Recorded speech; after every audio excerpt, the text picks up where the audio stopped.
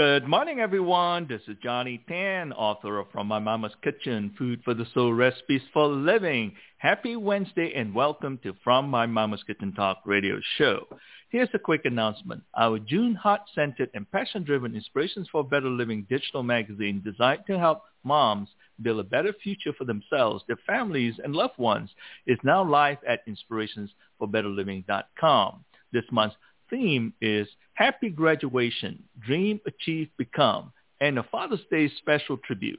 The magazine offers inspirational stories from our dedicated team of experts to help you navigate your current situation with confidence in your motherhood journey as the COO, if not the CEO, of your family. So please go to inspirationsforbetterliving.com to treat yourself to some engaging, entertaining, and enlightening stories. You deserve it. As for our radio show today, my guest for this morning is Dominick Domingo. Dominick is a veteran Disney-featured animation artist and live-action filmmaker whose award-winning narratives, nonfiction essays, and short stories have been included in anthologies.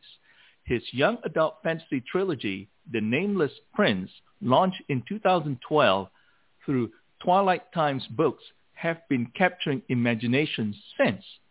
His book, The Seeker, represents Dominick's foray into mystic visionary fiction. It is a universal parable about transformation that speaks to the journey we all share. In the language of the soul, how stories became the means by which we transform, Dominick shares how we are products of the stories we've been exposed to as individuals. Collectively, humanity is the sum of its history. More potent than persuasion by far, storytelling changes minds by touching hearts. We may or may not be fully aware that in all cultures, stories and narratives permeates our life every day, from the literary arena through cinema to social media, branding, advertising, political campaign, and propagandas. Dominick's artist journey reveals the transformative power of narrative and what it is to be a born storyteller, and with a call to action to embrace the power of story in our lives. For our kitchen table conversation this morning, Dominick and I will be talking about his remarkable life's journey and his two new books, The Seeker and Language of the Soul, and the unique insights on why are we truly driven to tell stories in the first place, and how have stories become how we transform. Good morning, Dominick. Happy June, and welcome to From My Mama's Kitchen Talk Radio. How are you doing today? Morning. I'm very well. How are you? Doing wonderful. It is exciting to have you with me this morning to talk about this wonderful books. The Seeker and the Language of the Soul are fascinating reads. They are beautifully written, very insightful, engaging, and a definite page-turner, I might say. The information shared is extremely inspiring to the heart, mind, body, and spirit. So congratulations on this release. Thank you so much. Thank you for having me. Very exciting. Very, very exciting. So let us start by getting to know you a little better. Please give us a quick walkthrough of your life from childhood to the present moment. Okay. Well, obviously that's a pretty broad question. So to dive straight into the premise of the book, I think it's a great opportunity to point out, life is story. So any one of us could tell our life story through a number of given lenses, right? I could tell you the tragedy version of it. I could tell you the victorious version of my life. But to stick with the premise of the book, I'll give you a quick rundown in terms of like my craft, my storytelling, whether it's through image or word, and how I arrived at writing two books, the two books we're here to talk about.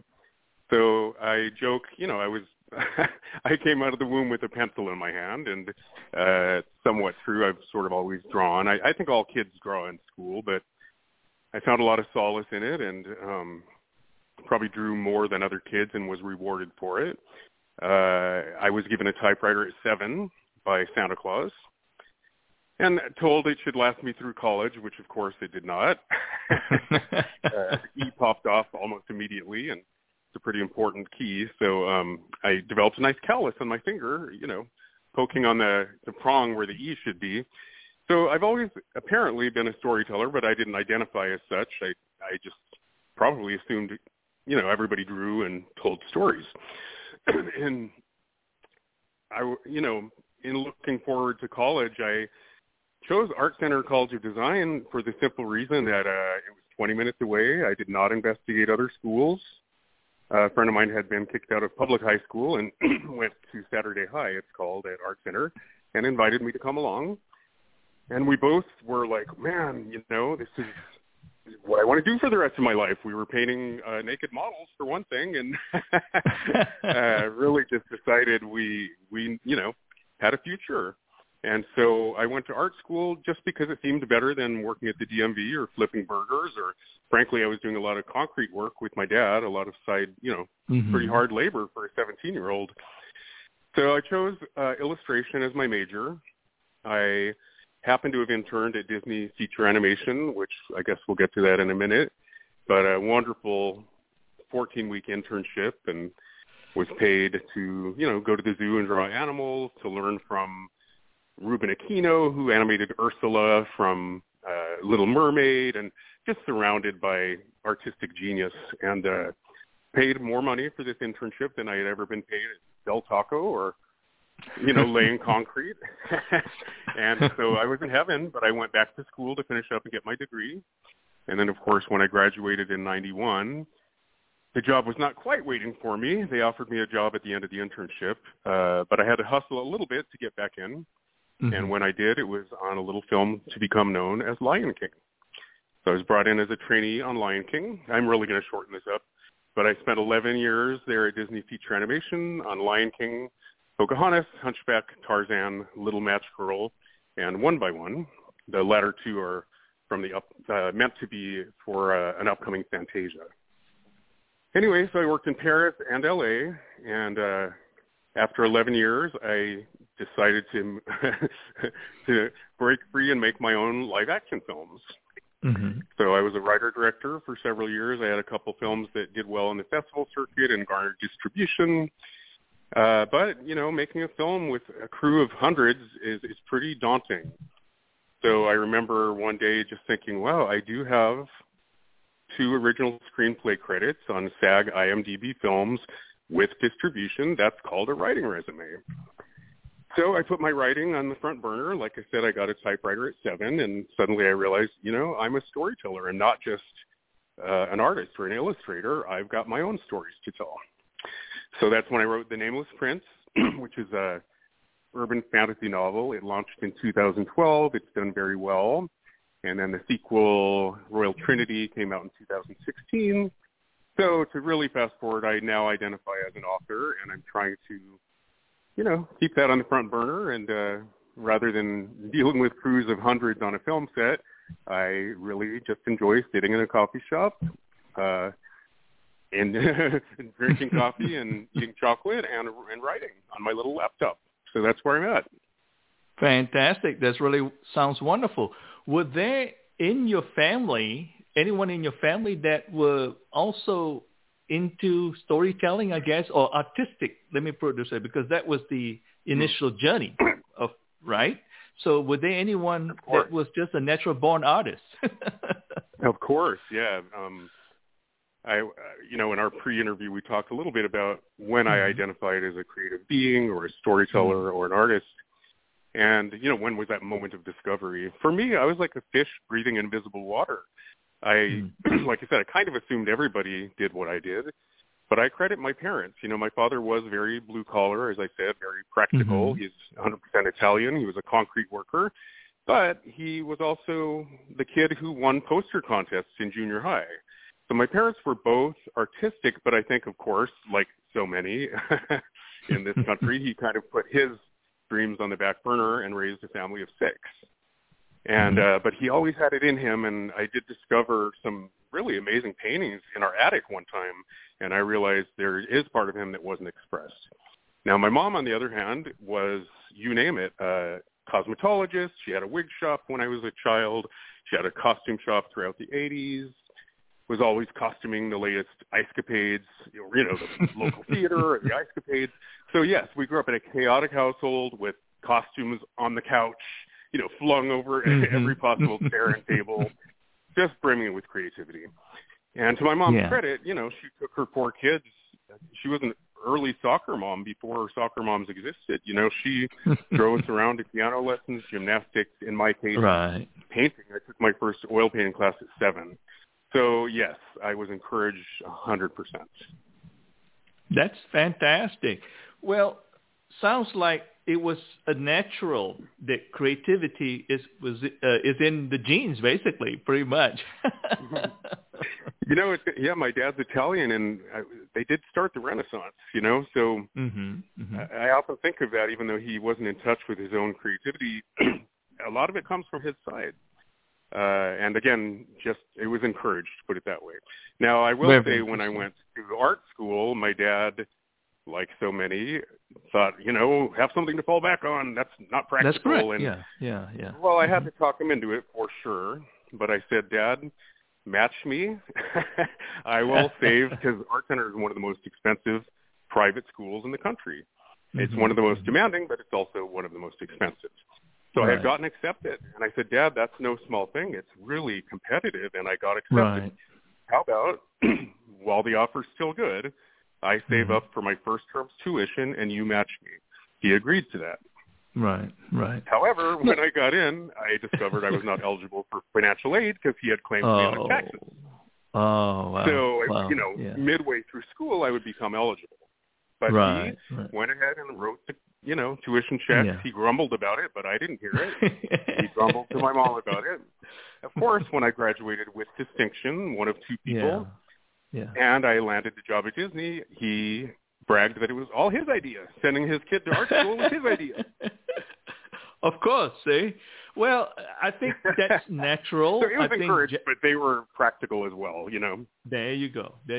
I believe, Dominick, I think you're not alone on that, because I think, it's natural because generationally, obviously, because what comes first to mind is survival, right? And so how are we going to support ourselves?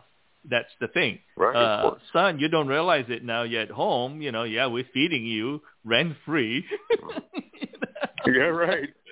Now, I give any parent credit that, quote-unquote, allows their child to pursue anything that seemingly on the surface is not practical. I would argue that it's what matters in life.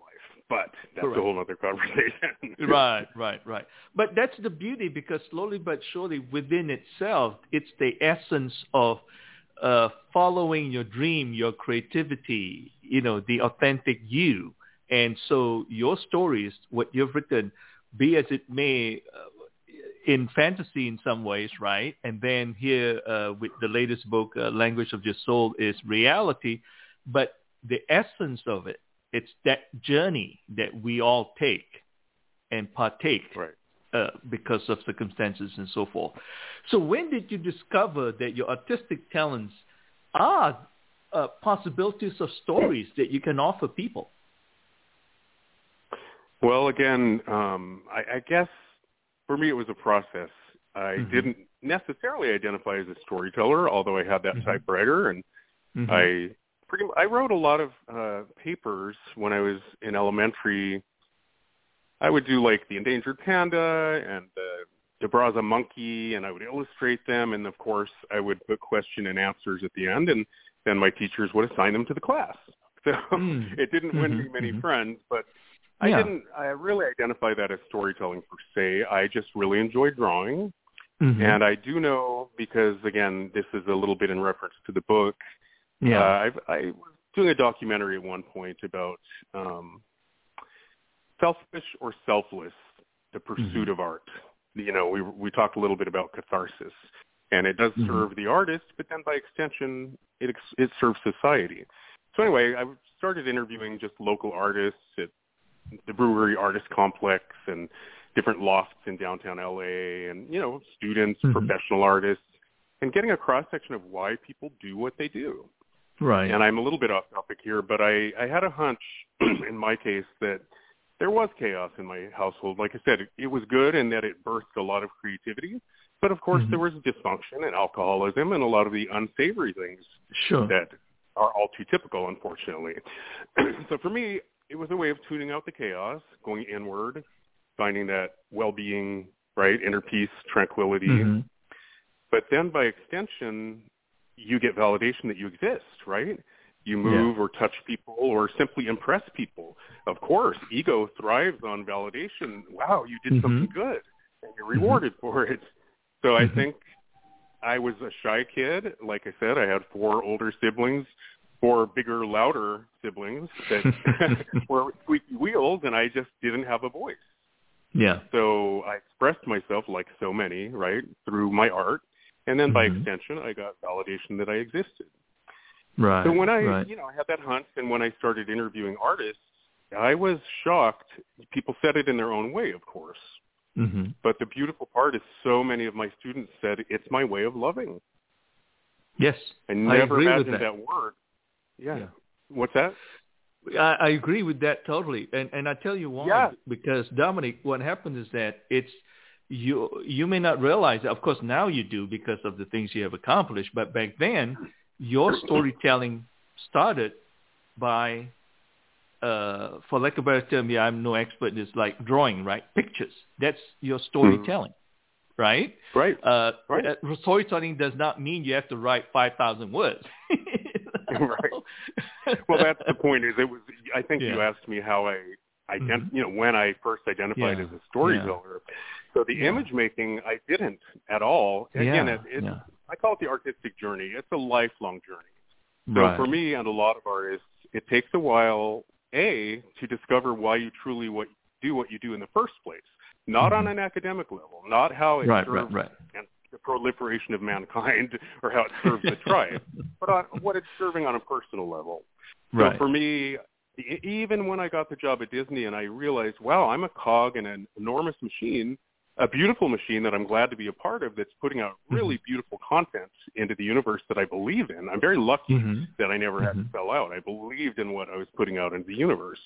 But, only later did I realize, well, of course, image making, it contributes to the storytelling, but it is a form of storytelling in and of itself. I actually think images can bypass the intellect, right? Image cuts to the core viscerally, intuitively, and sometimes expresses what can't be expressed in words. That's correct. And then for the patron, it creates a visceral experience that defies logic, right, and defies the intellect and just simply moves people. So sorry for the long answer, but, I would say in my 20s, I became aware that craft is just craft, right? Technique is just technique. But and some people are content truly to just master a craft and, again, be a cog in an enormous machine, or a wrist, I call it. And really they don't maybe identify as somebody with much to say in the world. For me, there was more, right? There was this calling to tell my own stories. Not Walt's. I believed in Walt's vision. I believed in all the films I worked on, but I had my own stories to tell. Right. So I think well into my filmmaking and my writing career, I realized, it's all the same animal, whether it's word or image, and that's the premise of my book. It's a, storytelling. Sometimes it hits the head, the heart, or the gut, and they place very different roles, but word and image together have the power to move people and thereby change minds. I say it's a lot easier to change minds by touching hearts. Like persuasion only goes so far, right? If you move people, they're more likely to not dig in their heels and be more receptive to whatever your, I hate to say, agenda or your message is. Right. Anyway, so for me, it happened in my 20s a little bit. I realized why I did what I did. But very recently, and I'm 54 now, did I connect that with a sense of purpose and what I call like your contribution to the collective. So the milestones for me are realizing why you chose your craft, what it's serving the individual, how it's serving you individually. But then later you realize how it serves the collective, and it really is your contribution. Some people would say your form of loving, but I just call it my contribution to the collective. Very interesting. I mean, it's a choice word, so to speak. And in some aspects of life, society, one would say, when did spirituality got sprinkled into your journey? Right. Well, I love that word. It seems to be a hot button, right? Yeah. I feel like all artists are spiritual by nature. It's just a word. But in today's climate, obviously, it has all these other connotations. But to me, the spiritual journey is the artistic journey. So one way I put it in the book is, if you have a craft, let's say you're a concert violinist and it's a very academic milieu, or you're a ballet dancer, which can be very strict and disciplined, and whatever it is, playing the piano, you got to do your scales, you got to you got to practice. Right. So anybody that has sort of chosen a craft to hone has been given this wonderful gift to nurture their spirituality, to get good at life. So call it the emotional maturity or the spiritual evolution. It's just, these are just words, right? But I feel like those artists that have chosen to pursue their craft have been given this wonderful gift of nurturing their emotional maturity and their spiritual evolution. Very interesting. So, no question about that. In my case, I guess, again, without identifying it, I would say I've always been a spiritual being, and in writing the book, I really sort of, I guess, got in touch with what that looked like as a 7-year-old and what that looked like as I was a weird kid. Yeah. The whole, intro to the book, because I wanted, as you mentioned earlier, wanted to let the readers know who I am and where I'm coming from and where some of my worldviews and opinions come from.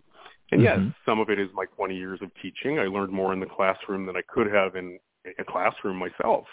And then my own journey, right? And then my reading and my influences. Right. But, and that's beautifully put, though. You see, that's beautifully put, because what happens here is that, Dominic, you realize that, you are a better student, when you're a teacher. It's a funny thing. Of course, yes. Well, you get to see, it just really speeds up your exposure.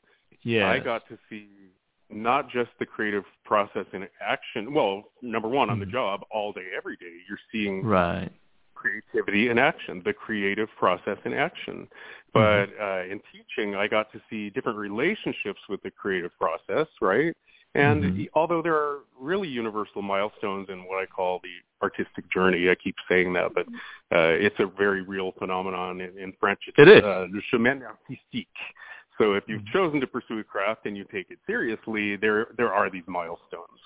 And so I just got to see in hyperdrive a lot of different relationships with the creative process and a lot of different artistic journeys at large, the lifelong journey. And I keep in touch with my students, too. So 20 years of teaching, I get to see where they land, the role that creativity ends up playing in their life, whether it's just putting a roof over heads or food on the table, or, again, an individual might have stories of their own to tell, so they take bigger risks, if that makes sense.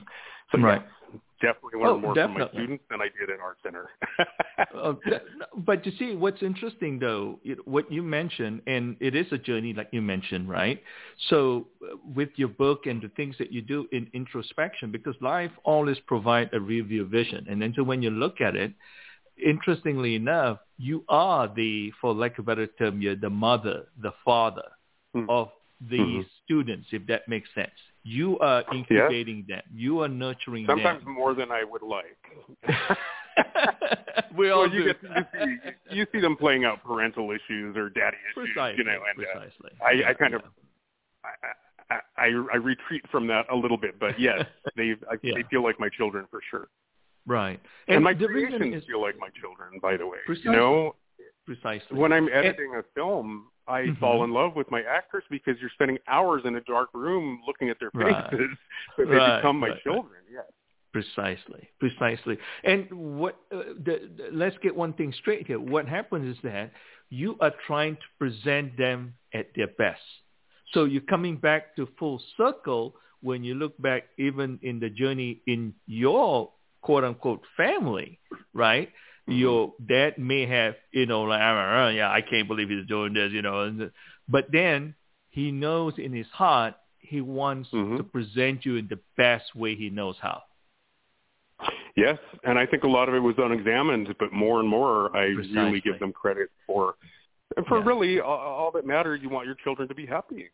Precisely, and be the best they can be and be successful, you see. And so that's the uniqueness about it, because a lot of times I tell people, I say, when you look back, when you're in the moment, you can't see a lot of things. When you be the first one I know you could validate this, when you are working on a particular project, a particular character, when you're right there, the artistic, you're in the zone, you don't see the outside perimeter. But once you finish it, they say two cliches: you can't see the forest for the trees, but also hindsight is 20/20, right? Right. Oh, no question about that. No question about that. So fantastic. So when did you discover you are the author of your life story? Wow, that's such a great question. Again, in an unexamined way, I think I was living it, right? Right. But in writing the book, I crystallized the journey. And I would say, I think we all have little wake-up calls in life or spiritual opportunities that are laid in our path, right? Mm-hmm. And so one of my big premises, or one of the things I'm passionate about, is, taking those spiritual opportunities. And I do think we're all learning the same lessons. Nobody's on the fast track, right? It just looks different on different people. And I think some of the lessons come in a different order, so you don't always recognize it.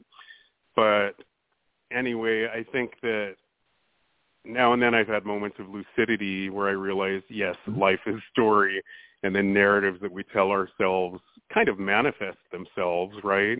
Mm-hmm. So, but in writing the book, it forced me to crystallize my views on things and connect dots, as I said earlier. Mm-hmm. So, I think, again, in my 20s, I identified, I don't know how many of your listeners will have read The Alchemist. Have you read that by chance? No.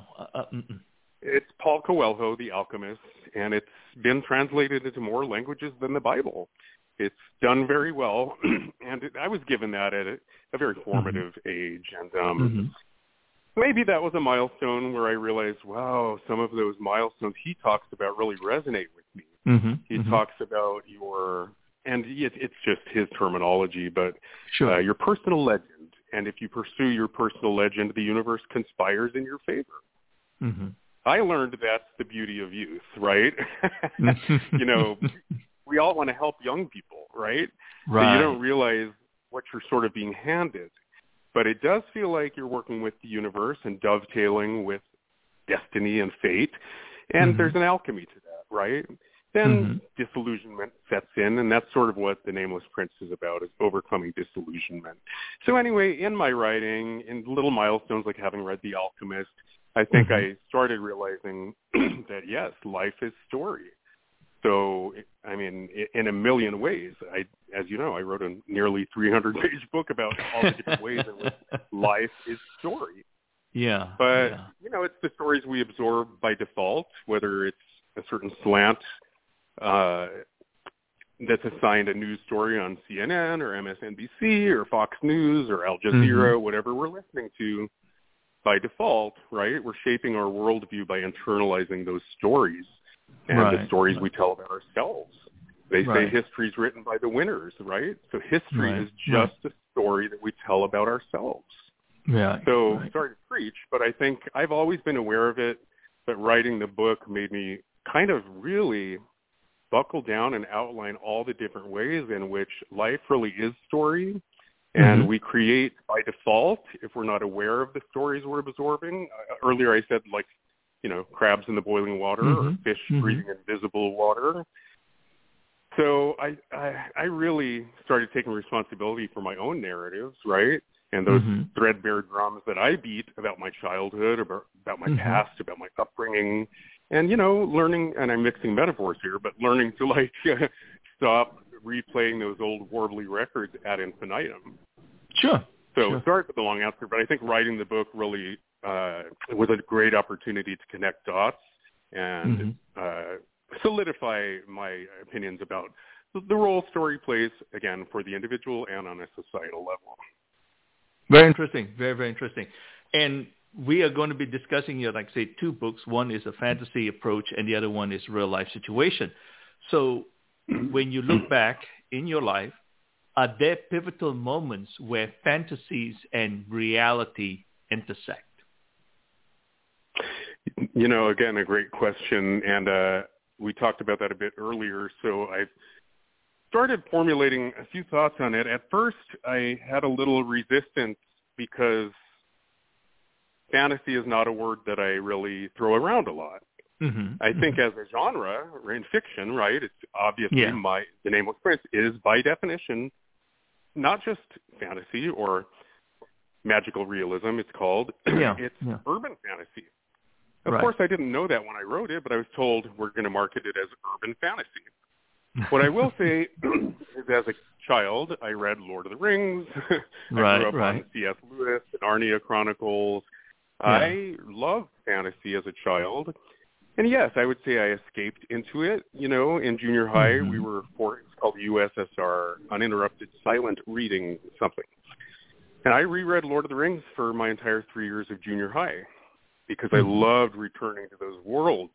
And there was a solace to be had there, right? So I would say as a teenager, I escaped into fantasy. So for that reason, of course, many of my influences are the C.S. Lewises of the world and, you know, the Narnia Chronicles and everyone from Shel Silverstein to Roald Dahl. And so I am a lover of fantasy. But when I wrote The Nameless Prince, it really was, I guess, my first effort at fantasy. And I had my influences, however examined or unexamined they were. And I was conscious, from what I can remember, I was like, I do want to write a through the rabbit hole tale, like the ones I enjoyed as a child. And, you know, Indian in the Cupboard and even Bridge to Terabithia, if anybody's read that, where you meet a sage in an unexpected place and you go through a portal to some other realm and you learn or gain some wisdom that you then bring back into everyday life and apply. Does that make sense so far? Oh, yes. And the thing so about it's a very also, familiar template. It's not the hero's journey per se, but I call it through the rabbit hole. So I was conscious that I just wanted to honor those stories that I loved as a child, and I counted them influences for sure. But when I wrote it, I drew on life experience with every word. So not just every passage, you know, my descriptions were all from life. It felt inauthentic not to do that. So I don't really parse between fantasy and reality, and that probably says a lot about me. I'm very aware when I'm writing literary fiction, it's called, or even narrative nonfiction essays, which are meant to be 100% autobiographical, right? So, but that's just defined by genre. So when I write a narrative nonfiction essay, there are still choices to be made. There's still artistic license. It happens all the time. If somebody reads one of my narrative nonfiction essays, they're going to say, oh, that's not how I remember it, or that's not how I would characterize Dad. You know, and that's the danger of writing from life is you want to tell the good, the bad, and the ugly and be authentic, but it's a huge risk. Sorry to go on, but even in elementary school, they made us read something, I don't know if they're still assigning it, but it was called Harriet the Spy. Right. And her diaries got her in a lot of trouble. So there's a lot of responsibility that comes with telling the full truth in your writing. I wouldn't trade it for the world. But my point is, I don't parse between fantasy and reality. I am making a point here. So I was on a podcast a while back with a wonderful gentleman that I really connect with, and he said something similar. He said, you know, there's a lot of truth being spoken in The Seeker, the book that I'm promoting now. He said there's a lot of truth being spoken, even though it's invented. And I had the thought, you know, there's more truth in abstraction, right, than there is in the empirical world. So to get a little bit philosophical, mathematical axioms kind of defy flux. They defy perspective, semantics, right, circumstances and conditions. 1 and 1 will always equal 2. So that's a big part of my worldview is that actually the only thing that's true is abstraction. Because everything else depends on how you're looking at it, what perspective you're looking at it from. Right. again, circumstances and conditions. So that's a little bit of a parable for, there's more truth sometimes being spoken in a really great hero's journey. It's just elevated. The stakes are elevated, if that makes sense. So in The Seeker, I very much sought to draw on life experience, but truly the principles I was conveying are where the truth lies. Some people say art is artifice, right? Other people say, no, art reveals the truth despite our biases and, our perspective. And so I'm a big fan of art as truth, if that makes sense. So I'm very aware when I'm writing in a genre like fantasy, and it feels very actually freeing to have regiments. It sounds counterintuitive, but I like genre writing because you know the goal. When you're writing narrative nonfiction or anything that's not genre, I call it literary fiction. Right. It's kind of daunting because the world is your oyster. There aren't conventions and traditions to fall back on. So sorry for the long answer. I am a lover of fantasy, but I suppose in life I don't really think about it much. I see things that other people don't, and I always have, and I don't know any other way because I've only been me. So I don't think much about, am I delusional? Am I indulging in fantasy here? And what is the harsh reality? I just think life is what you make it. Life is what you make it. Right. And what the beauty of it, though, Dominic, is this, because I think you shared a lot of insights on whether a story is a fantasy, the delivery of a story is fantasy or, say, a real-life situation. The message is the same and is empowering, because what happens is that when you're growing up, when I was growing up, we watch a lot of the cartoons or, whatever you call it, right? And there's take-home values. There are take-home values that we absorb, and we envision ourselves, wow, if we do this, we do that. And it's empowering. And sometimes we need that. That's that little panacea that we need when we were growing up. And so, interestingly enough, as you journeyed in your life, and you got to a point where there's a switch where I'm sure there comes a comfort, to whereby you are able to flip and say, I'm just going to write the real thing rather than from a fantasy perspective. I hope that makes sense what I'm saying. Yeah, but I guess I was offering this idea that, and it's a bit ironic, isn't it? But more truth can be spoken in an invented scenario because you can up the stakes, right? Oh, no question. So, yes. If inspiration is behind a story that you're driven to tell, that inspiration, in my world anyway, I think a lot of people tell stories just because they do have that childhood love of a given genre and they want to be part of it. But again, they may not have much to say in terms of, again, in my world, inspiration actually comes from the universe itself. So we're just like live wires or antenna if you're really primed and you're receptive. Right. And you're just serving the proliferation, or you're serving collective consciousness, not to get too heady, but call it what you want. You're serving the universe by receiving it and then expressing it. So sorry to go on and on, but I feel like there is more truth sometimes.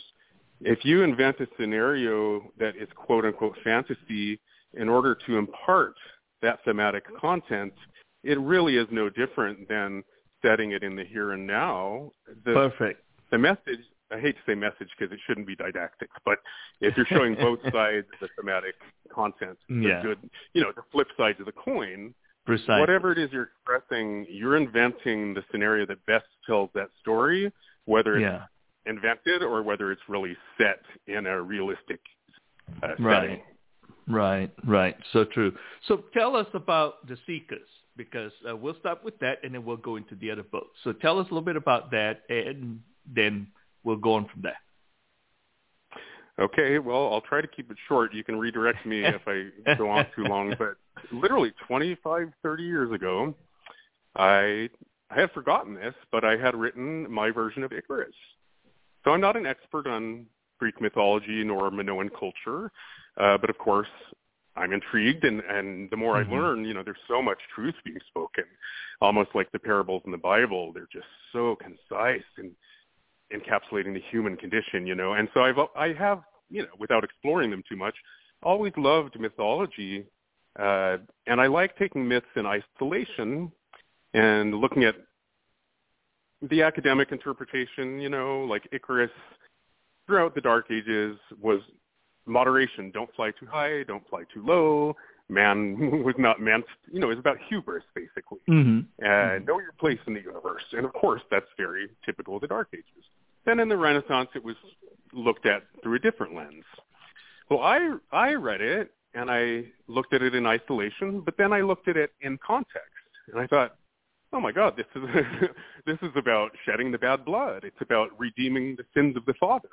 Because if you look at all the messed up SHIT that Daedalus did in his career, he was always kind of making up for former mistakes. So in my world, Icarus wanted to fly higher and higher and achieve, symbolically achieve more and more to redeem his father. So it kind of spoke to me at 20-something, and I wrote my version of it. Never did anything with it, and it collected dust.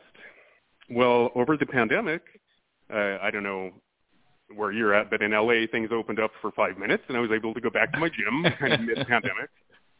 And I was reading Madeline Miller's Song of Achilles on the life cycle. And again, it's a bestseller. It's really done really well and spoken to people, and it's mythic fiction by definition.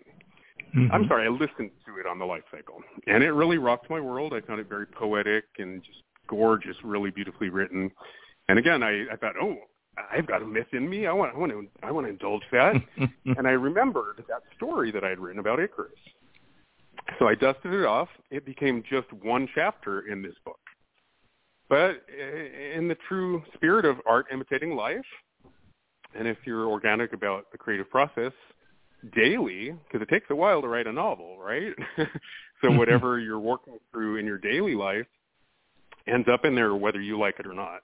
So some of it, yes, was pandemic inspired, and I was getting my catharsis by writing it. But I'm a writer who does those outlines and moves those 3x5 cards around and has a really strong structure before I indulge the story. And then I'm actually freer to access my intuition because I know where I'm headed. I'm not problem solving along the way. So it just took on a whole new meaning as I was writing it because it reflected life. So basically it ended up being what I call, a parable for the spiritual journey that we all share. That's my description. But it has a lot of familiar milestones, whether, you come from a Judeo-Christian background or, I don't know, more Eastern philosophy. I think most spiritual tenets or most philosophic traditions would acknowledge the dark night of the soul and then the still small voice that comes in that darkest hour, little things like that, And so like The Alchemist, I call it, it's a mythic fiction version of The Alchemist set in Bronze Age Minoan culture. And it just kind of evolved. But to put it in really good company, I think it resonates in the way that The Alchemist might. Sorry if that didn't kind of put it in a nutshell. Yeah. That's basically beautiful. A retelling of Icarus, and the premise is, what if he didn't perish when he plunged into the sea? What if he was picked up by a passing mariner and went on to write his own story? Sure. I mean, that's wonderful. I'm so glad you gave us a snippet of what the Sikh is all about and the reason for that is it's a layup for the inspiration behind the language of the soul. So tell us about that. Well, again, I had, as I was writing The Seeker, it really felt like I was breaking new ground in my own creative process. I think everything I write feels like, oh my God, this is the best thing I've ever written in the moment, right? And then later, it may or may not be. But I guess that's a good thing. You're inspired. And so it really did feel like inspired is the best way I can put it. And maybe I broke new ground in my technique and my craft. I think the more I write, the more fluid my process becomes. The better access I have to my creative process. So it just felt really direct. I wrote it in 2 weeks, and The Alchemist was written in 2 weeks. Now, having said that, it's been rewrite after rewrite for several Yeah. years.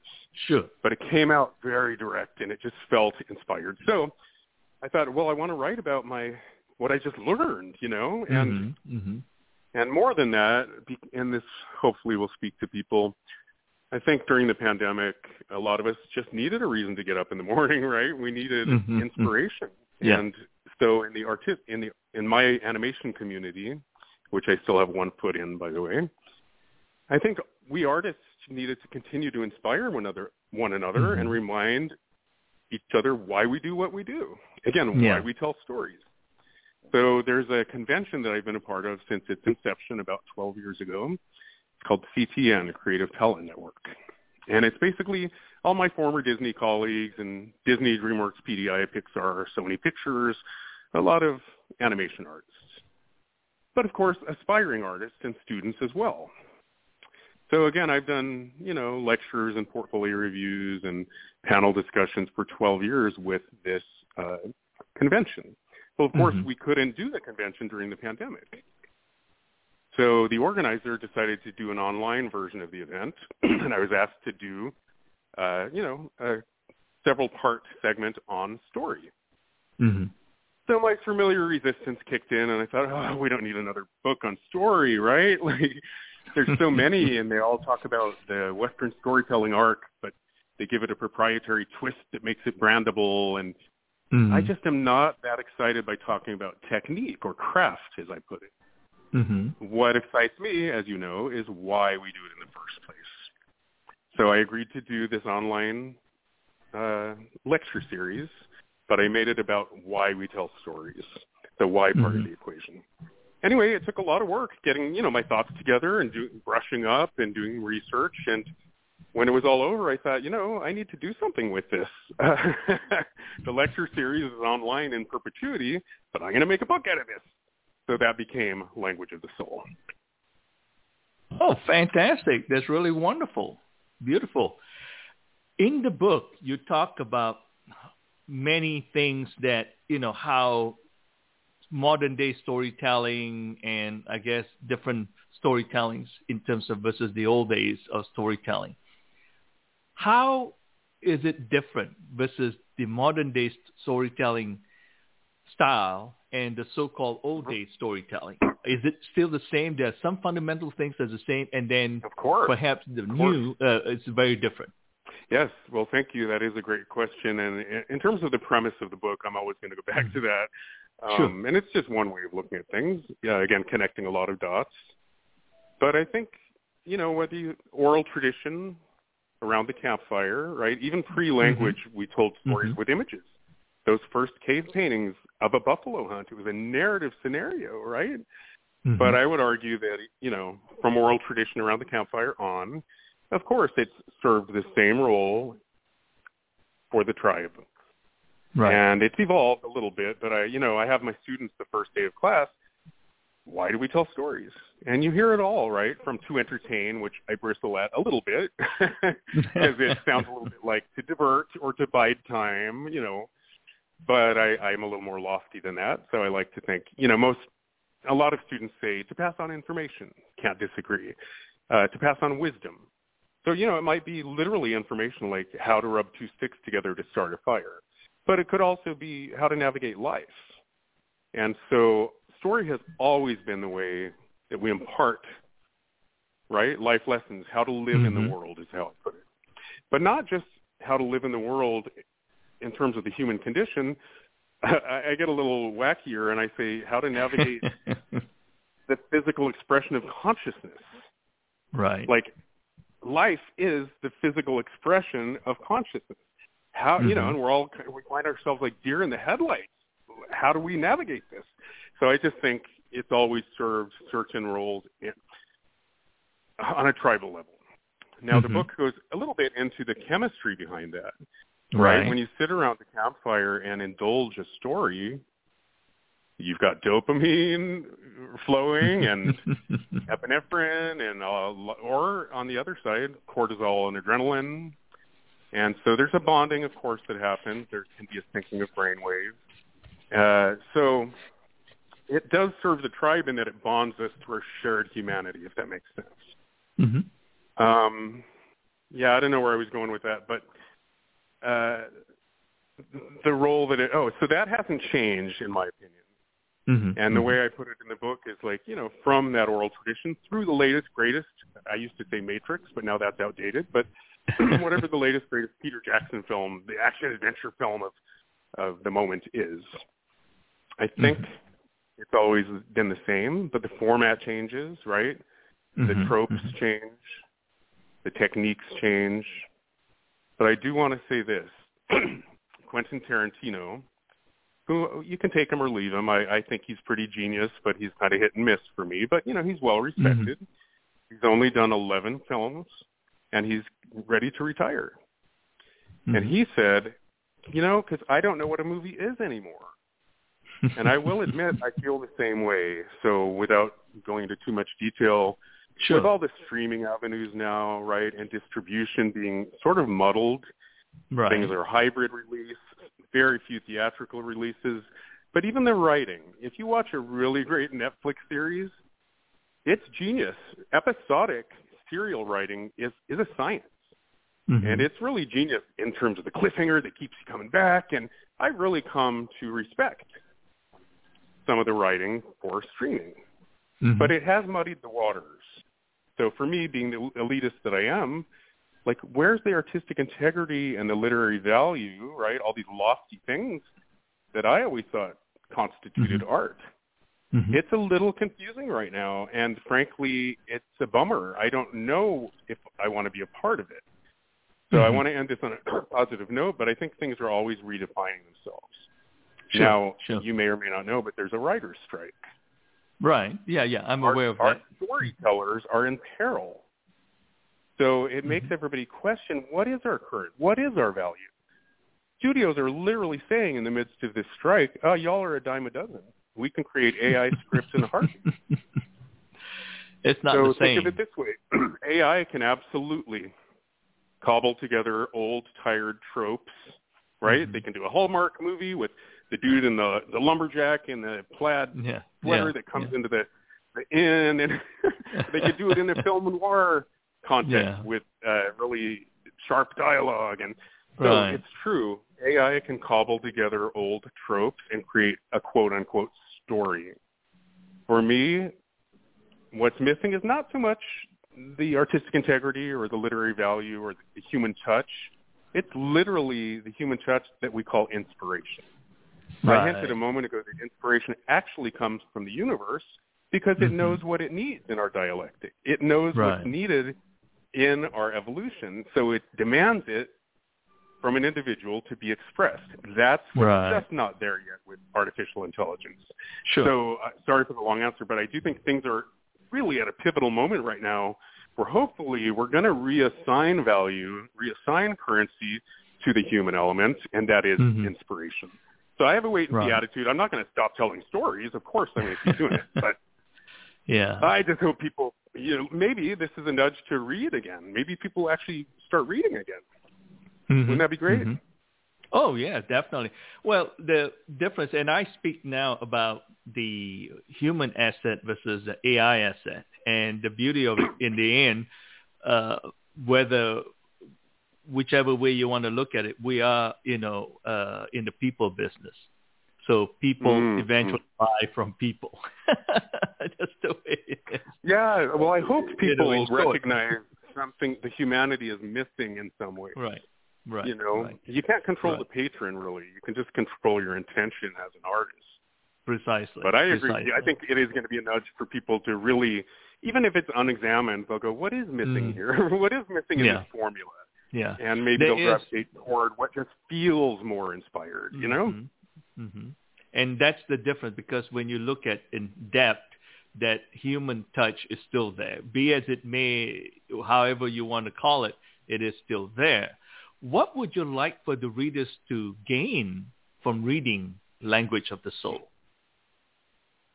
Well, maybe a little bit what I just said, which was a little preachy, but, maybe an awareness of what does constitute, I hate to be too much of an elitist, but what is the difference between entertainment and art? I was raised with an elitist mentality in art school, I can't help it, but I do think there are certain indicators, and so I hope, people become aware of what's propaganda and what actually might have artistic integrity and literary value. And in my world, that, again, what contributes. Again, without being too didactic or moralistic about it, back in the 60s, I was born in 68, and right around that time, a football player called Dave Megacy wrote the first novel about the institutionalized violence in the NFL. Mm-hmm. And his premise was, we're habituating people to accept the war in Vietnam at that moment. Mm-hmm. And I feel the same way. Again, there's no good, bad, right, or wrong kind of story to tell, but there are certainly those that can feed an addiction to cortisol and adrenaline, mm-hmm. right? If you're just blowing, I keep SHIT, you keep blowing things up for 2 hours, mm-hmm. what are you imparting other than habituating people to violence and feeding this cultural addiction to adrenaline and cortisol? Yeah. So maybe an awareness of the type of stories we're driven to consume, mm-hmm. but also the types that we're driven to tell. And I guess it does go on, and it takes it out of an entertainment context, out of a literary context, and it just kind of nudges the reader to, I don't know, examine the ways in which we absorb story by default, whether it's mm-hmm. the stories we tell ourselves, right? About, I was born I was born a poor child in the South without food on the table, and therefore I've always felt less than. And, stop telling those stories and write your own story. And that's what Icarus is about. He went on to write his own story, to self-create, to dovetail mm-hmm. with the status quo, dovetail with the universe, and self-create. So they're both kind of the same message, really. The Seeker is about our powers of self-creation, despite fate or destiny as we perceive it, or even the status quo, and how we're actually here. The way I put it in The Seeker is the gods want us to co-create with them. That's why we were given free will. Right. So anyways, I guess the message of Language of the Soul is somewhat the same, using my experience on The Seeker as the premise, that just be aware of the role story plays in our lives. And I do think it will give people a whole new perspective and give them some tools to self-create, despite, again, living in a bubble, applying what I call confirmation bias all day, every day. We all do it, mm-hmm. right? If you're watching mm-hmm. nothing but Fox News all day or even MSNBC all day, you're living in a bubble. Right. And, everything you see when you go out into the world is confirmation bias. It either confirms your existing beliefs or you just don't even perceive it to begin with. So I guess what I hope it does is nudges people, to be aware of the role that story plays in society and in their own lives. Right. Well, you put it in a very artistic way, and I tell people, the idea is that in anything we do, we want to make an informed decision, right? So how can you make mm-hmm. an informed decision? Are you going out there to, in the course of trying to, like you say, validate what you just learned? Now, if you're going mm-hmm. on the specific side of the equation, then it's a no-brainer. But what if you jump on the other side of the riverbanks and kind of take a look at for yourself? Then now you have both sides of the equation, and then you make your own determination, basically. Yes, and I would add to that, we live in a divisive moment, right? Mm-hmm. You keep mm-hmm. hearing that. Oh, it's getting more and more divisive. Right. I think mm-hmm. the divides are imaginary. They're an illusion. That's the irony. Right. So with a subtle shift in perspective, right, you can be a little mm-hmm. more judicious mm-hmm. about you name it. But I think you name a societal ill, and I'll trace it back to an inability to apply what's called divergent thinking, mm-hmm. right, where you assimilate mm-hmm. all the different viewpoints, and you're mm-hmm. sort of judicious about it.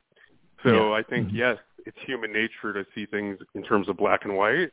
There's something called identity politics. We all want to belong. Yeah. So whether it's a political platform or an ideology, we mm-hmm. want to bond with those who are like-minded.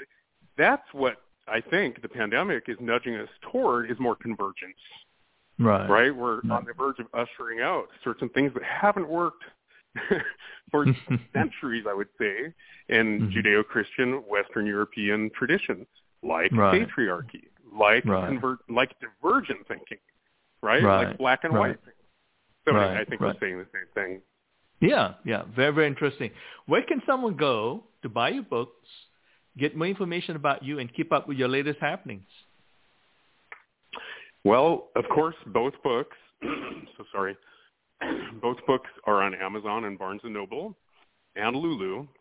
So I will probably put some links, or you maybe already have in the description here. But just a search on Barnes & Noble or Amazon or Lulu will bring up The Seeker or Language of the Soul. But as a hub, my own website is just DominickDomingo.com. And there's a subpage for my books. There's a tab at the top that says books. So Dominick with a CK, Domingo.com. Fantastic. What's next for you? Well, I'm really enjoying promoting the books. You spend so long and pour your heart, soul, and blood, sweat, and tears into something. The rewarding part is sharing it and hopefully seeing it land. So I'm actually looking forward to continuing to do things like this and getting the work out there. Other than that, if you have a rich uncle that wants to finance my next film, I would make a film. Fantastic. That's wonderful. As we close out this hour, since our show is about people, family, and living life, would you like to share a recipe for living with our listeners this morning? Oh, man, a recipe for living. I have no answers. Boy, I wish I had some answers. And that's been a little bit of a, some, in terms of manifestation, right? A lot of people want the key that's not going to necessarily lead to contentment or inner peace or well-being or tranquility, but what's going to get them the yacht, right? Or or the mansion on the hill. And so I feel a little sheepish sometimes because I'm not Tony Robbins and I don't have the landing pad for my helicopter, nor do I have a helicopter. I'm not J.K. Rowling in terms of how my writing is being received. But you know what? I'm going to keep doing it, and I'm going to keep telling stories rather than waiting around to be loved. And I think there's a message in that, right? You can't wait around to be loved or for validation, or you can't wait for the physical indicators of quote-unquote success. I think we need to keep creating. That's going to be our way out of you name it, right? If we end up on the verge of a zombie apocalypse or whatever kind of apocalypse seems to be on the horizon, it's going to be creativity that's our way out. Right? The one person that thinks outside the box and remembers how to rub two sticks together to start a fire, that's going to be our savior. Sorry to get preachy, but I do think creativity is going to be our way out, and it always has been. Right. So I don't know. My recipe for life is create. Fantastic. That's true. Very, very true. As you are the author of your Tomorrows, guess what? You're also the director and actor of that movie. I love that. Yeah, so and that's beautiful. They say don't beat the drum of a problem that produces very few results. You beat the drum of the solution. But sometimes, and again, I use my art. That's my contribution. But God knows it takes a village. So I really respect militant activists. I respect whatever your gift is, follow it, because, again, the universe knows what's needed. So if you were given the gift of being more of a political activist than I am, that's what you were meant to contribute. So I do think it takes a village. Follow your muse, whatever it is, and be authentic. It sounds cliche, right? But be true to yourself, be authentic, and that's exactly what the universe is demanding through you. So true. So true. Well, Dominick, thank you for the great recipe for living and for spending this hour with me. I'm from My Mama's Kitchen Talk Radio. To all our listeners, please join me next Wednesday morning, June 21st at 10 a.m. Central Time, U.S. My guest will be Rhea Wong. Rhea is a leadership coach, fundraising executive coach, and marketing branding for fundraising experts. Rhea brings 15-plus years of fundraising experience to help them tweak their message, clarify their ideal donor, engage their board, and streamline the process. Ray and I will be having a conversation about her remarkable life's journey and the release of a new book, Get the Money, Honey, and how nonprofits are contributing to building a better world. For additional information about this show and future shows, please go to FromMyMama's KitchenTalkRadio.com. Thank you for listening and have a blessed week. Dominick, it's been a true pleasure. Thank you again and have a blessed day. Thank you so much. Take care. Take care. Bye-bye. Okay, bye-bye.